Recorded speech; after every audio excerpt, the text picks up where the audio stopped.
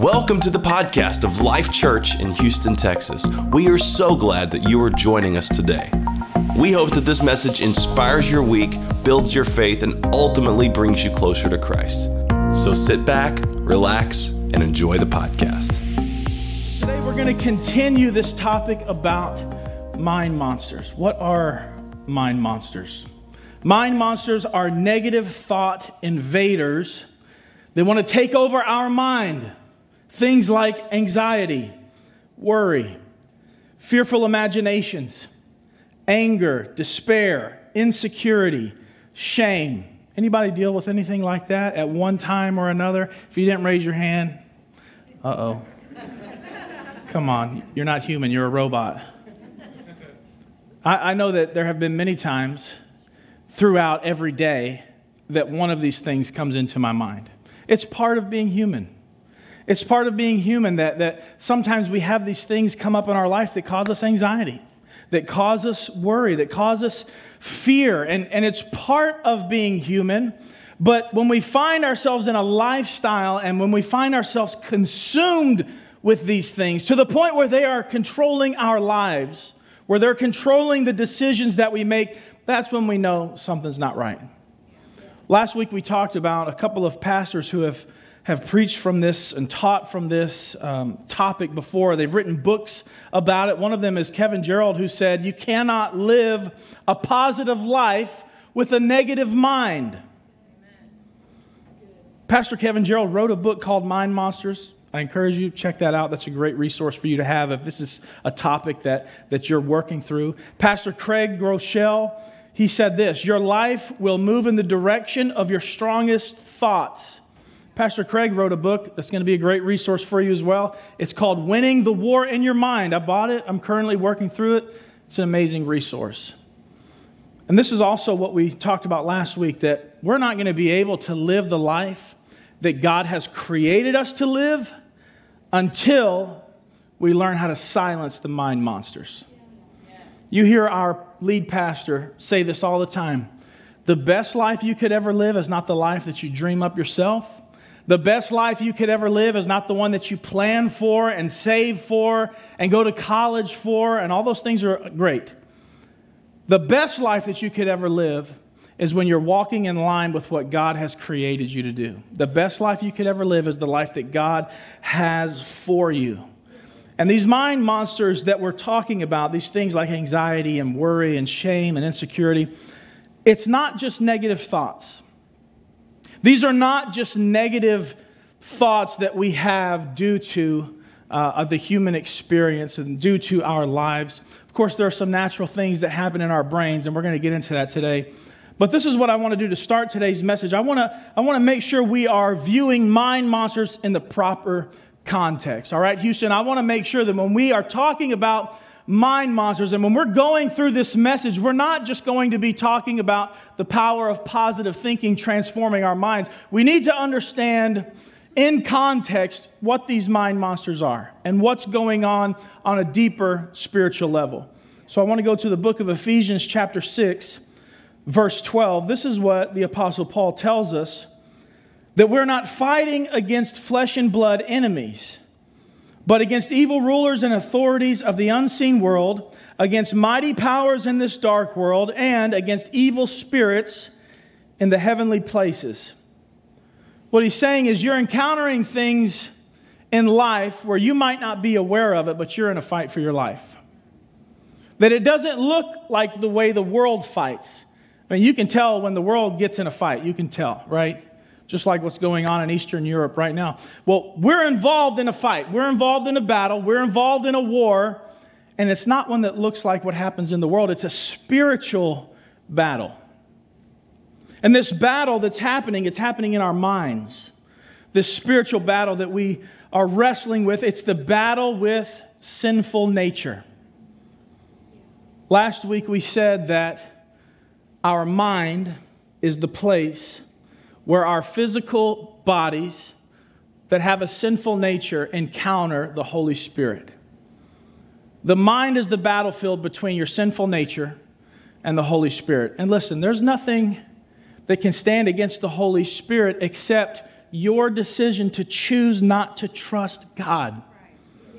When you make the decision to trust your sinful nature, the sinful nature that tells you you're worthless, your sinful nature that tells you there's no hope, your sinful nature that tells you you got to worry about this and you got to be afraid of this and you need to have anxiety over this and you need to be consumed with thoughts, negative thoughts about this situation, that's the sinful nature. And if we choose to trust that, what we're doing is saying, God, I don't trust that you are good. I don't trust that you have my best interests in mind. It's happening in our minds. This sinful nature wants to control what we do. It wants to control how we feel about ourselves and others. It wants to control how we view our situation. And it wants to control how we envision our future. It's sinful nature that brings anxiety, worry, fear, anger, despair, insecurity, and shame. I think it's amazing when you look in Scripture, when you look in Genesis, when you look at the life of Adam and Eve and humanity before sin, there was no anxiety, there was no worry before this sinful nature came in. But as soon as mankind made the decision, I can do this my own way, I don't need God.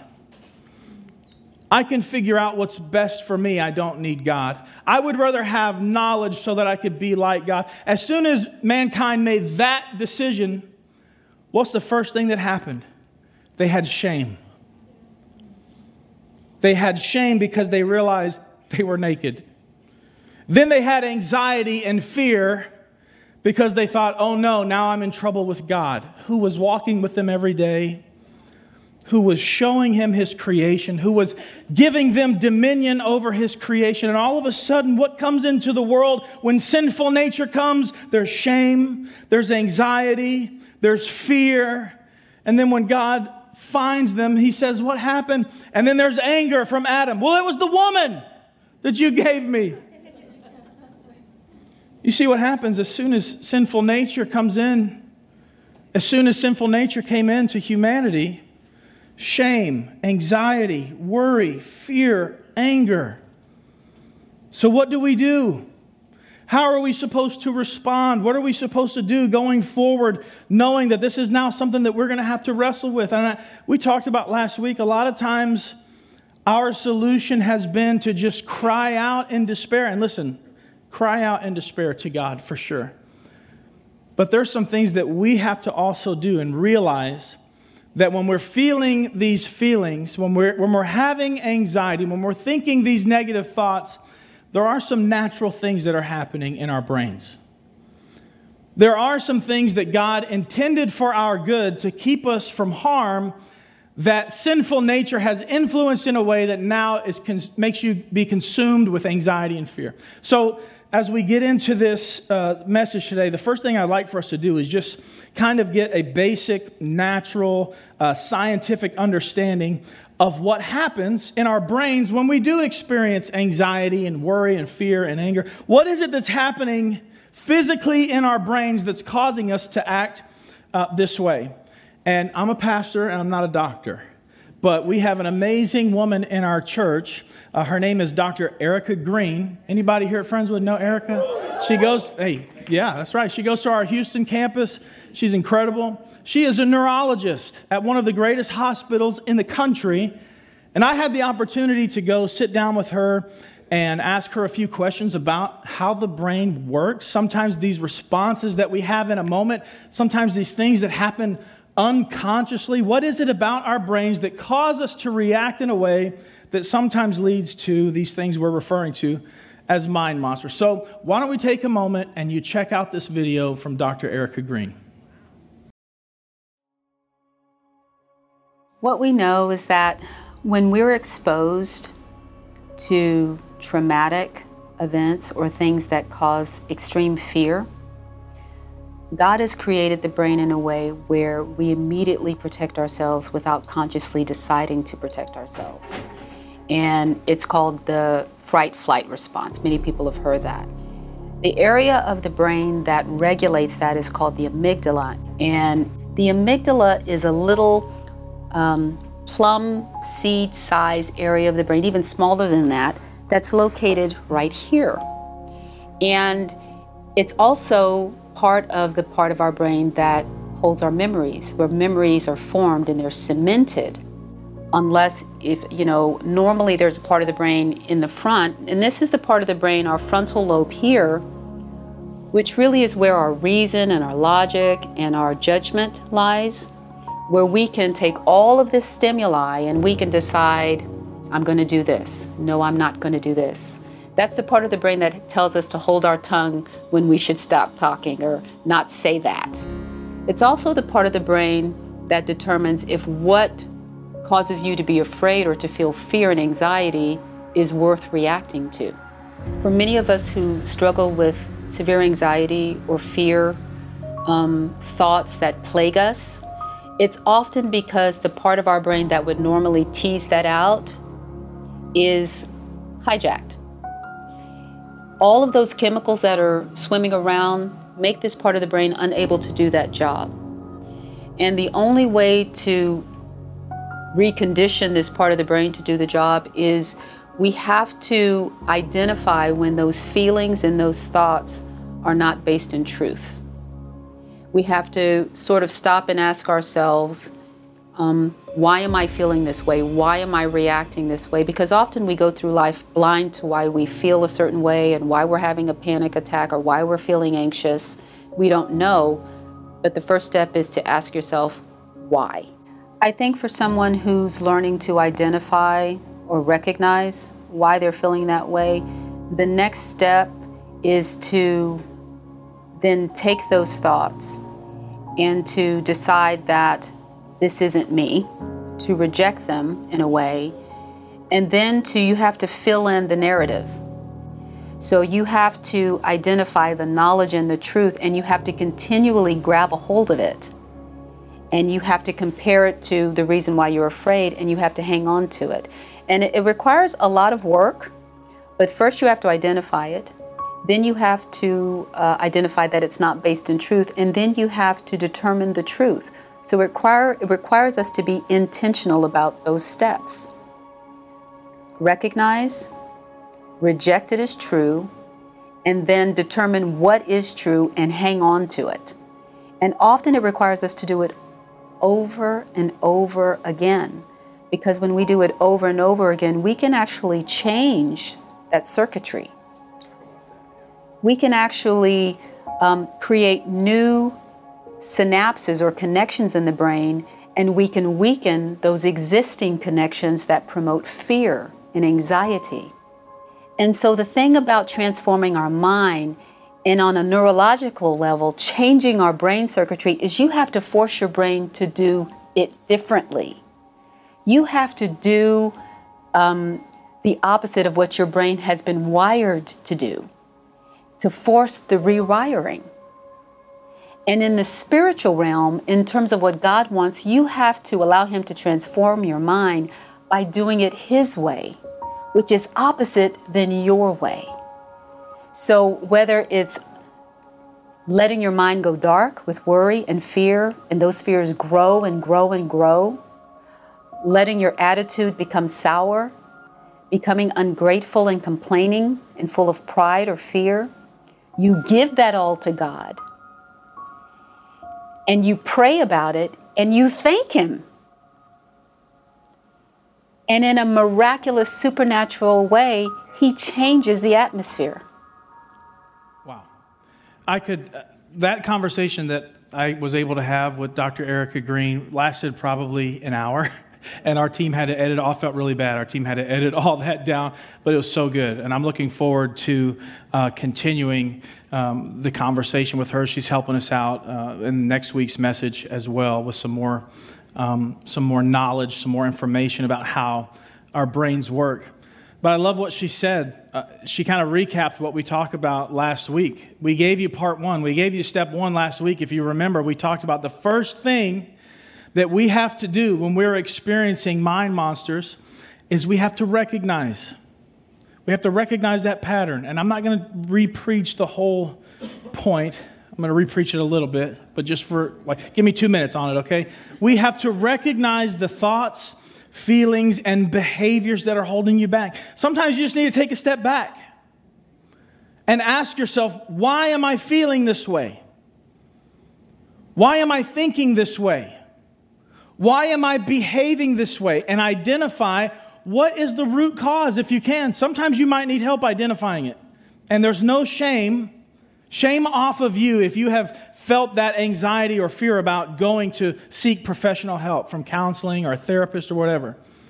Sometimes you need help identifying what it is that's got you feeling and living in this constant, this lifestyle full of fear, anxiety, whatever it is. We have to recognize these things. This is what Paul said in 2 Corinthians chapter 10, verses 3 through 5. We read this last week. It was kind of the theme of last week. I'll touch on it again.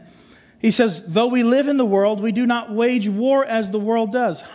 Sounds a lot like what he said to the church in Ephesus that we just read earlier. He says, the weapons we fight with are not weapons of the world. On the contrary, they have divine power to demolish strongholds. Hey, you're in a fight for your life, but it's not a fight like the world is fighting. It's a spiritual battle in your mind with your sinful nature, and you have weapons that have divine power that can tear down the strongholds that make you feel like you're not good enough, that make you feel like you're worthless, that make you feel like you're beyond saving, that make you feel like God doesn't love you, that cause you to be angry with everyone all the time, that cause you to feel shame and insecurity and anxiety. Paul's saying, hey, those strongholds that have been built up in your mind, guess what? You have weapons that have divine power to tear those strongholds down. Verse 5, he says, we demolish arguments. Don't you know? That's all it is. These mind monsters, these lies that we're believing, it's just an argument from the enemy. It's an argument trying to dissuade you from trusting in God. It's an argument that's trying to dissuade you from believing what God's word says about you and about your future and about how God's never going to leave you nor forsake you, and that He loves you so much, He sent His Son to die for you so that He could have a relationship with you. It's mind monsters that want to say, no, that's not true. Let me tell you why that's not true. Let me tell you why you would never be worthy of that. But Paul says in verse 5, we demolish those arguments and every pretension that sets itself up against the knowledge of God. Anything that we know that is contrary to what God says and what the Word of God says, if it's not true, we take it captive. Look at that last part of that verse. He says, we take captive every thought and make it obedient to Christ. Turn to your neighbor and say, take it captive. Take it captive. Let's talk about what this means. I talked about this just a little bit last week. I think it's worth getting into again just a little bit more. Paul said we have to take every thought captive. Okay.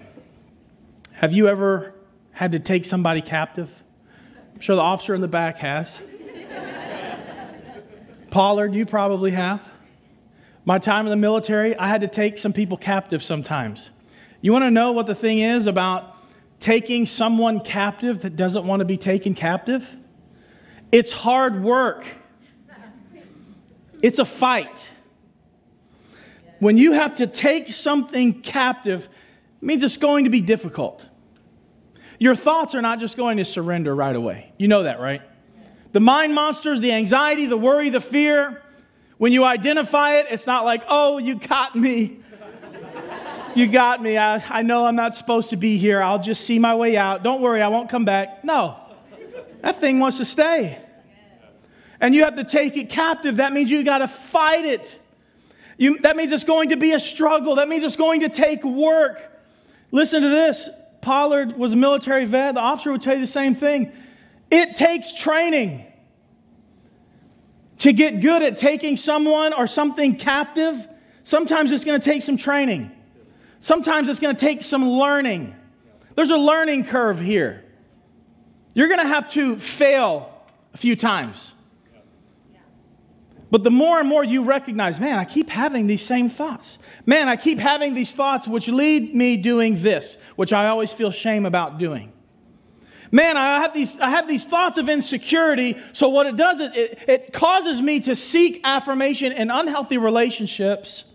And then I get caught up in a lifestyle that I really wish I hadn't got caught up in. So now I have shame about this lifestyle. And what it's going to take for you is to recognize that pattern and say, enough is enough. I'm going to take these thoughts captive. And it's a fight. So once you have recognized it, that was step one. And Dr. Erica Green talked about it as well. After that, what do? After we have it captive, Paul said we take it to Christ. After we have made this thought our prisoner, we reject it. Everybody say reject. Reject. Houston, say reject. Oh, some of y'all said reject it. Y'all are Friendswood. That's all right. Type in the chat online, reject, reject. Once we have identified, hey, you know what? There's some things going on in my mind. There's some things going on in my life. There are some behaviors that I'm getting involved with that I know are not healthy, that I know are not honoring to God. There are some things that I'm allowing to take control of my mind. They're just making my life worse and worse. And once we've recognized it, once we've taken it captive and it's our prisoner, we kick it out. Reject it. This is what Paul said in Romans chapter 12, verse 2. This scripture, I'm telling you, this scripture right here, I had like a light bulb moment. Y'all know my story, my testimony. Maybe you're new or you're watching online for the first time. Just go back and find a message. I'm sure I've shared it before, but listen, I had about 7 years ago, I guess now, I had come out of a really unhealthy situation. I was in broken relationships. I was caught up in substance abuse, substance addictions. I was living a terrible, destructive lifestyle. It left me feeling shameful, insecure, full of anxiety, full of despair. Look at the list of what the mind monsters are. I was living that every day. It wasn't a momentary thing. It was a daily thing, and I was trying to numb my pain with relationships and with substances. And I was trying to find anything that I could to make me feel better. And I had this encounter with God where God showed up when I was at my lowest point, and He propelled me on this journey. I've talked about how after I had this incredible encounter with God that literally changed my life, I still had problems. I still had mind monsters. I still had addictions. I still had habits that I wasn't able just to shake overnight. There are a lot of people who have many people in our church, many people have the testimony of, oh, when I came to God and I got the Holy Ghost, in a moment, my addictions were broken. I never wanted another this, that. I was able to walk out of that lifestyle. That is amazing. And I praise God for that. That was not my story. And I'm guessing for about 99% of you, that wasn't your story either. But you know what the encounter with God gave me? Was the fire. It's the Holy Spirit giving me the desire to say, okay, I can do this. God saying, hey, I'm going with you. I'm going to give you the wisdom and the conviction and the direction that you need to change these things. Yes. So I started getting back in church, started going to small groups, started doing Bible studies, coming to church sitting on the front row. And I still found myself every now and then making mistakes. And I'd have this big mistake that I'd feel shame about, and I'm like, man, I can't believe that after all that God has done for me, now here I am, and I'm still making these stupid decisions. And then one day I read this scripture, Romans 12:2, which says, don't copy the behavior and customs of this world, but let God transform you. Y'all listen to this. Houston, listen to this. Don't be like the world. Because the world has behaviors. The world has customs for how they deal with anxiety and stress and worry and fear and anger and despair and shame. See, Paul knows you could get caught up in a lifestyle the world's way, trying to fix these problems, and all it's going to do is perpetuate your problem. He says, don't get caught up in that, but instead let God transform you into a new person. Oh, this sounds amazing. How does this happen? By changing the way you think. Now, I'm going to give you just a little relief here. I believe what Scripture is saying is that it's not entirely up to you to change your thinking. I believe what Scripture is saying is let God transform you by changing the way you think. You see, when you're full of the Holy Spirit, you know the Holy Spirit's going to talk to you. The Holy Spirit's not going to possess you. The Holy Spirit is not going to control you.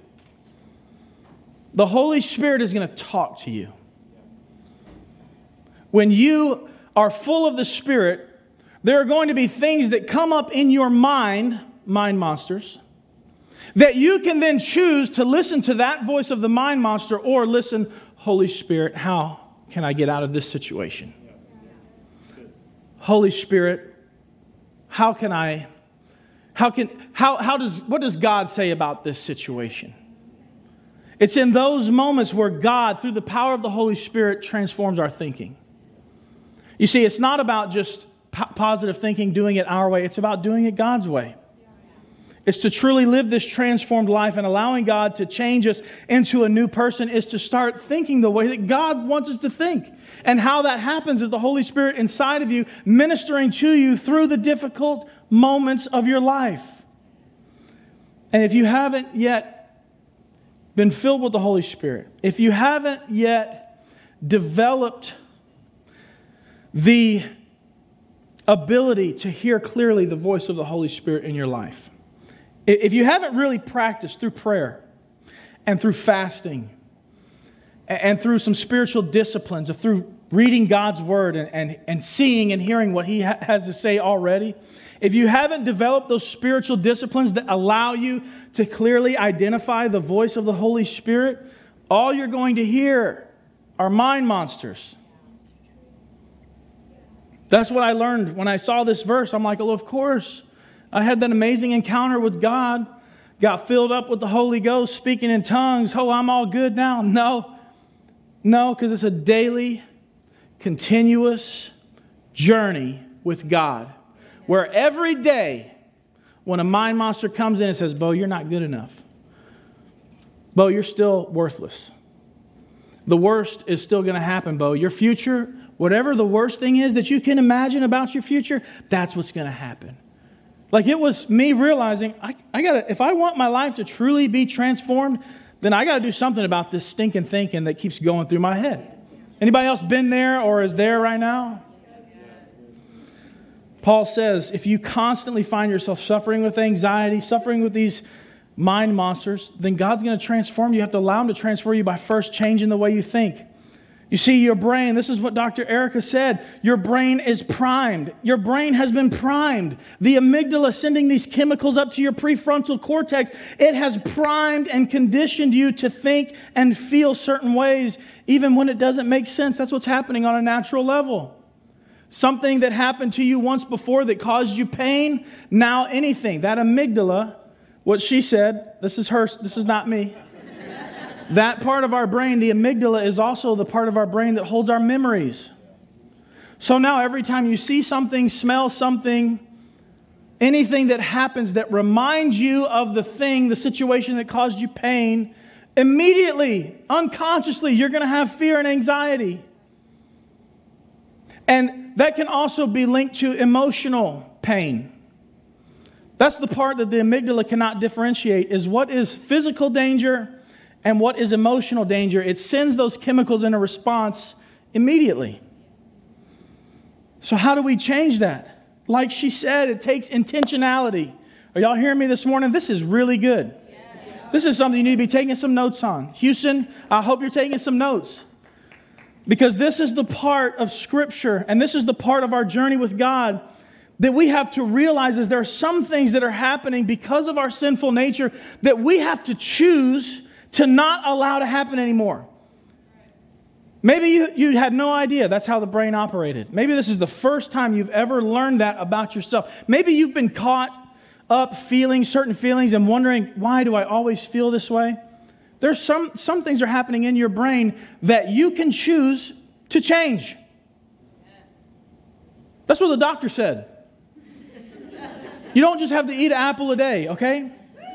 You can choose to physically change your brain by having some grit, by having some determination, and by being filled with the Holy Spirit. You can choose, I'm not thinking that way anymore. And it's going to take you doing that over and over and over, saying, you know what, I'm taking this thought. I took it captive yesterday. Somehow it got loose during the night. Well, I'm taking it captive again today, and I'm not going to think that way. Can I tell you, just since this series started, there have been two situations that have come up in my life, and I really feel like that God allowed them to happen within this last week to me so that I could really understand the stuff I'm preaching to you. Just in the last 7 days, I had a situation where it caused me so much anxiety. I mean, tightness in my chest. Y'all know what I'm talking about. Like sick to my stomach, like worrying, like anxious, you know? And I got home and I sat down on the couch and I'm feeling like tight in my chest, you know, like worried. And I'm talking with my wife. I'm like, you know what? I'm feeling so much anxiety right now. I don't even know why. And I started talking through it with my wife out loud. I started saying, what is it that's causing me anxiety? I went through my whole day. I said, well, this happened, and this happened, and this happened. And this is about the time I started feeling anxiety. And then I started talking about all the good things that happened that day. I said, but it doesn't make sense for me to feel this way because this happened, and God did this, and this was an amazing thing. And I started talking about all these good things. And you know what happened? Literally, I'm telling the God's honest truth here that in 2 minutes my anxiety was gone. And I believe that was the Holy Spirit leading me through that thought process of like, hey, Bo, hold on, really think about this right now. Why are you feeling this way? How about all these things that God did for you today? Why don't you talk about that? Why don't you think about that? And you know what was happening on a physical level? Those pathways that had been created in my brain that made it so easy for one little thing that I don't even realize, unconsciously causing and triggering anxiety in me, what it forced my brain to do was start operating in a different way and sending neurons down different neural pathways until my anxiety went away. Until the amygdala in my brain was like, oh, okay, it's all good. You saw what I did was I forced the logical part of my brain to choose that which is spiritual. I'm going to say it one more time.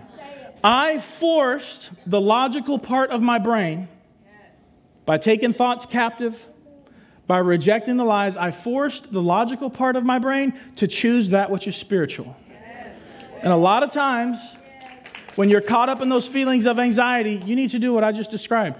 Take a step back. Why am I feeling this way? Talk about it. Talk through it. Find somebody you can trust. If you're married, go to your spouse and nobody else. There's some good advice. Oh, I just feel to kind of lean into that real quick.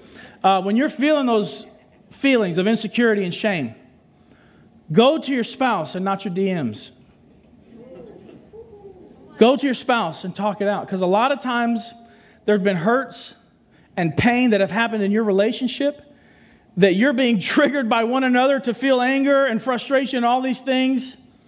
When really the solution should just be you two coming together, seeking God, talking through it, and forcing your logical brain to choose that which is spiritual and God-honoring. We renew our minds by rejecting the lies. Romans 12:2 says, don't be conformed to the world. Renew your mind. How do we do that? You renew your mind by rejecting the lies. Paul says in Philippians chapter 4, verses 6 through 7, he says, do not be anxious about anything. Oh, great advice. So easy. Thanks, Paul. I'm cured. No, really, let's look at what he says. Do not be anxious about anything. I really feel like he's saying right here, like, here's how. Because obviously this is such a tough statement to make. Don't be anxious about anything. It's impossible. We're going to have anxiety. But here's the situation. Here's the solution that Paul says. It's almost like, hey, you want to learn how to not be anxious about anything? In every situation, by prayer and petition, with thanksgiving, present your requests to God. Oh, he's giving us a little formula here. The Bible's teaching us something here. Yes. The Holy Spirit is empowering Paul 2,000 years ago, before science knew how the brain operated. The The Holy Spirit is telling Paul, hey, Paul, people are going to have anxiety. People are going to have fear. People are going to have worry. People are going to have anger. Here's what you need to tell them. Tell them to take it to me in prayer with thanksgiving. Okay. That doesn't make sense. I don't know about you, because whenever I'm anxious, whenever I'm full of worry, whenever I'm full of despair, there's not a lot to be thankful for. Right? It's not those moments that I want to go to God. Oh, God, you're so good. Thank you so much for waking me up to this. I'm so glad you woke me up this morning. Anybody been full of despair? And that's not the thought that you have, right? So why would the Bible tell us right here that when we're feeling anxious and when we're feeling all these things, that to take it to God in prayer with thanksgiving? Maybe it's because God knew there's some things in your brain that need to be rewired. Before the doctor could tell you, before science could tell you, God told you that when it doesn't make sense, force yourself to do this. Because when you come to me in prayer and when you force yourself, when it doesn't make sense, to give thanks, what you're doing is you're forcing your brain to do it differently. Doing it God's way. Y'all see how God is just, my goodness, even in the Old Testament, thousands of years ago, when God gave the law to Israel, there's commandments and scriptures about putting the law, like tying it around their turban so it's close to their mind. Meditate on the law day and night. It's almost like God was saying, hey, you need to think about these things. You need to have your thinking aligned with what I've called you to do. You need to have your thinking in line with this life I've called you to live. Because if your thinking is in line with my calling, and if your thinking is in line with my ways, then you're going to overcome these mind monsters. Okay, so Philippians 4, Paul says, don't be anxious. Every situation, by prayer and petition, with thanksgiving, present your request to God. And the peace of God, which transcends all understanding. That doesn't mean God's going to give you understanding, by the way. A lot of times in different translations, it says, the peace of God, which passes all understanding. That's not what the Bible says. It says you're going to have peace when it doesn't make sense to have peace. It transcends our understanding of, I don't know why right now I have peace in this situation because I just got a bad diagnosis from the doctor and my kid is out acting up, acting wild, and my marriage is on the rocks, and I've got all this stuff that I've been hiding from people because I'm real insecure about it.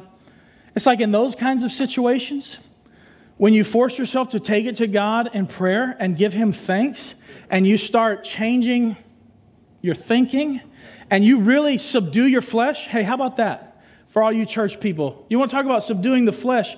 How about controlling your brain? When you get in that habit, God changes everything for you. You're not even going to be able to understand how in a moment you can go from anxious to not anxious.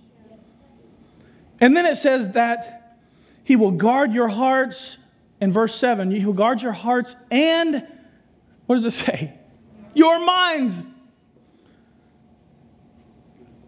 Hey people, my people, God's saying, if you will come to me with your problems, if you will come to me with your burdens, if you will come to me with your insecurities and your shame, and you will talk to me about it, and you will ask me for what you need, and if you will also give thanks for who I am, if you will thank me for my mercy and grace, and you will thank me for the things that I've already given you, what's going to happen is your thinking will be transformed, your life will be transformed, and I will guard your hearts and minds in Christ Jesus.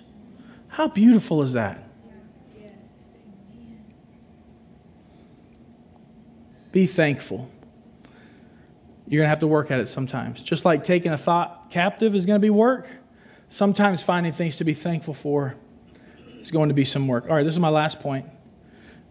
Sorry if I'm taking too long here. Number three, after we recognize the mind monsters, after we reject our lives, we have to replace them. Replace them. Dr. Erica said we have to fill in the narrative. That's what she said. That it's not enough just to recognize the lies and reject them. Well, now we got to figure out what's the truth. And whatever the truth is, we're going to think about those things. we have to ask ourselves this. This is what we need to do in every situation. After we've recognized, after we've rejected, just ask, what does God say about it? And then figure it out. Through prayer. Through hearing from the Holy Spirit. And through diving into God's Word. Read God's Word. It has so many amazing things to say about you and your future and your life and your salvation and His mercy and His grace and His goodness and His love for you. Learn what the truth is so that you can fill in the narrative. Okay, Dr. Erica Green, she's amazing. She's a neurologist. She just gave you the scientific stuff. But she has a testimony as well about how God has helped her with mind monsters. So why don't you check out this video from Dr. Erica's testimony. So although I'm a doctor and I've been in the lab and I understand all the circuitry of behavior, I had to go through my own journey with the Lord. I had to live it. And it wasn't based on my medical knowledge. It was based on my journey with God. I've always been a person who needs to control everything. And I now know it's because of fear of someone else's chaos, fear of being hurt. But it hurt my relationships. And in my marriage, there was a breaking period in our marriage 6 or 7 years ago, and it totally disrupted all of my devices, all of my security devices that I used to protect my heart. And it was the scariest time of my life because that was my worst fear, is to be hurt like that. And over 6 to 7 years, God had to take me on a journey of no longer putting my trust in things that really weren't working in the first place and learning to trust Him. But one week I was battling in my mind with anger. And I wanted to know the truth. I wanted to know the truth of the situation, the truth of the betrayal. I wanted details. And honestly, I wanted to do that so I could gain back control, so I could create my devices to protect myself. And during that journey, I was angry with God. And I didn't pray for a week. And when I went back to Him and I said, I'm sorry, and I was still angry, and I went back to Him and I said, I want to know the truth. I want to know what's good in this situation. I want to know what's true in this situation. I want to know where the honesty is, God. And just like that, I heard the voice of God saying, I'm good. I'm honest. I'm the good report. I'm lovely. Philippians 4:8. And then He said to me, you think on these things and you let me handle the rest. And in a second, the darkness lifted like a cloud. All of my anger, my angst lifted just like that, and His peace came upon me. And I still stand on that whenever I battle my fear, which still comes up. God reminds me that He's the good report. He's everything that's honest. He's everything that's true. And as long as I have Him, I'm going to be okay. What an amazing testimony.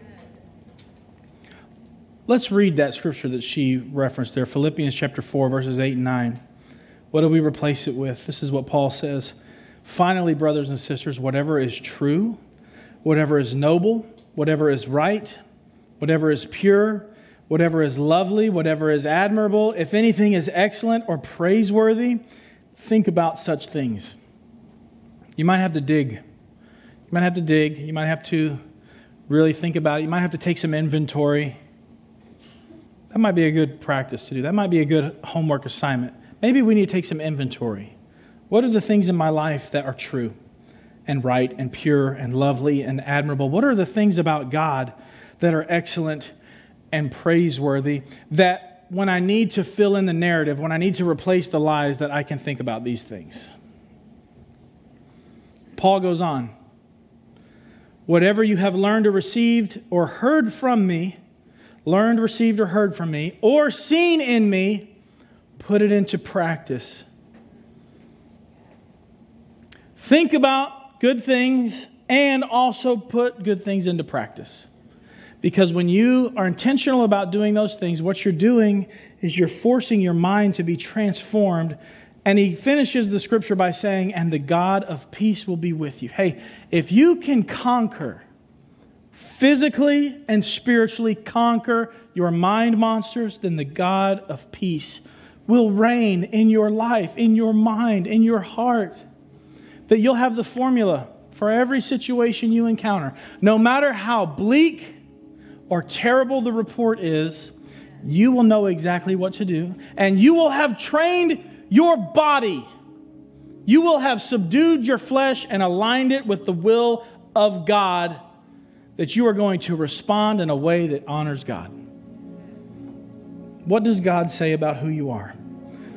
What does God say about your future? What does God say about your past? What does God say about your situation? And maybe you aren't sure about the answer to those questions.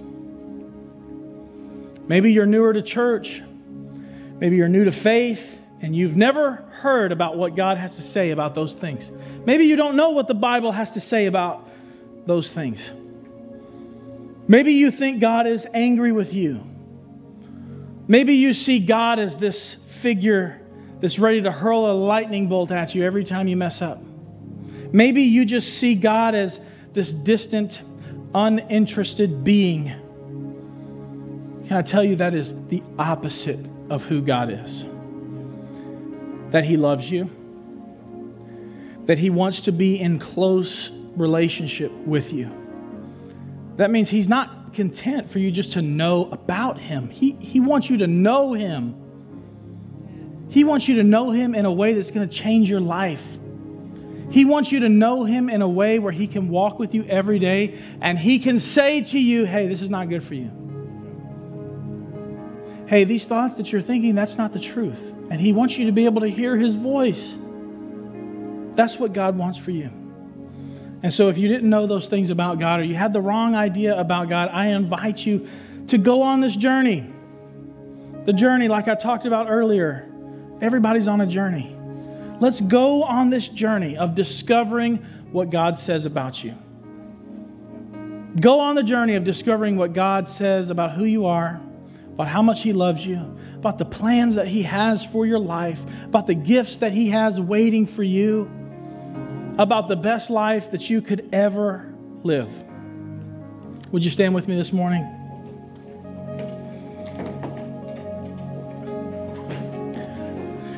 If you walked in this place and you've been carrying those things, maybe you've been carrying something from that list of mind monsters. Maybe you've just been consumed with anxiety, fear, or insecurity and shame. The God of peace is here. And all you have to do is be willing. All you have to do is invite Him. Invite Him into the mess. Invite Him into your life. The Bible talks about repentance. And maybe if you've gone to an Astros game, you've seen outside Minute Maid Park guys standing on the corner with a big old sign that says, repent, turn or burn. You're going to hell if you don't say you're sorry. And it's kind of put this stigma on the word repent. But it's such a beautiful word when you think about what it really means. It's God saying, hey, you have the opportunity to turn away from those things that are destroying your life. You have the opportunity to turn away from the things that are going to leave you to an eternity full of despair and pain. You have the opportunity to repent and follow me. So maybe there are some things this morning that we need to repent of. Maybe there are some things that we've allowed ourselves to get caught up in, a lifestyle, habits, what the Bible would call sin. Can I tell you that all of the sin, all of those things are the result of you believing a lie at some point in your life. And there's no need to feel shame in this place. And there's no need to feel insecurity in this place. Because this is the place where you can take those things to God and say, I'm sorry, and I want to follow you. And in a moment, He forgives. It's erased forever. It's not something He holds over your head. It's something you can choose to leave behind and follow after Him. Maybe we need to make that decision, some of us. Maybe some of us just need to make the decision, you know what? I've been living my own way long enough. I want to give Jesus a try. I want to follow after Jesus. I want to start figuring out who Jesus is and what He's all about and what He says about me and what He wants for my life. So what I'd like for us to do is everyone in this building, if you would please close your eyes, bow your heads. I'm going to ask some questions. The camera can't see you, don't worry. Nobody's looking around, but I want to ask if you're in this place today and you have been struggling with mind monsters, and it's caused you to get caught up in a lifestyle that's unhealthy, where you're full of fear, full of anger, full of bitterness, and you need freedom from that, would you raise your hand? Thank you for being bold enough and honest enough to raise your hands in that moment. Now I'm going to ask if there's anybody that you know you need to turn from certain things and repent and start following after Jesus. Anybody that just is making the decision today that you're going to follow after Christ, that you're going to truly dig in and find out who He is and what He's all about, and that you want to give your life to Jesus, would you raise your hand? Thank you so much. I'm going to pray for you. After I'm done praying for you, our prayer team, why don't the prayer team go ahead, take your places, please. We have our prayer team in the front of the building and in the back. As soon as I'm done praying for you, our team is going to start leading in worship, and you have the opportunity to find a prayer partner. Lord, we thank you so much. We thank you so much, Lord, that you are the same God that we can read about, that 2,000 years ago and 4,000 years ago and 6,000 years ago, you were finding people at their worst, and you were coming alongside them and loving them and showing them a better way to live. And we thank you that we serve the same God today who wants to come in and get involved in our mess and show us a better way to live. Lord, like David, we're asking right now in this moment that you would search our hearts, search our minds, find any way, find anything in our lives, in our hearts and minds that's not pleasing to you. Find those lies, Lord. Find the lies that we have held on to for so long that we have let them define who we are. Find those lies. Holy Spirit, right now I ask that you would search the hearts and minds of people and help identify the lies. Help identify those strongholds that the enemy has built up, those strongholds that our sinful nature has built up around our minds. And in this moment, Holy Spirit, I pray your peace and love and joy would begin working so that those old ways of thinking would be weakened even right now in a physical display. I pray that you would weaken those neural pathways, those synapses in the brain that make it so easy for us to give into sinful nature thinking over and over. I pray they would be weakened, Lord, and that you would begin to strengthen new ways of thinking, that you would begin to strengthen new thoughts that align with your word and that align with the truth, that we can walk out of this place free. In Jesus' name, everybody said amen. Together one more time. Let's give Jesus a hand clap of praise. You know this wouldn't be possible without Jesus, so He's worthy of our praise. We thank you, Lord. We thank you, Lord. Thank you, Jesus. Hey, I invite you in this moment as the team leads us. Don't miss out on partnering with somebody on the prayer team. Maybe you need to talk through some things. We have our prayer team partners at the front, also at the back. Let's worship one more time, but let's also take this opportunity to partner with each other in prayer. Amen.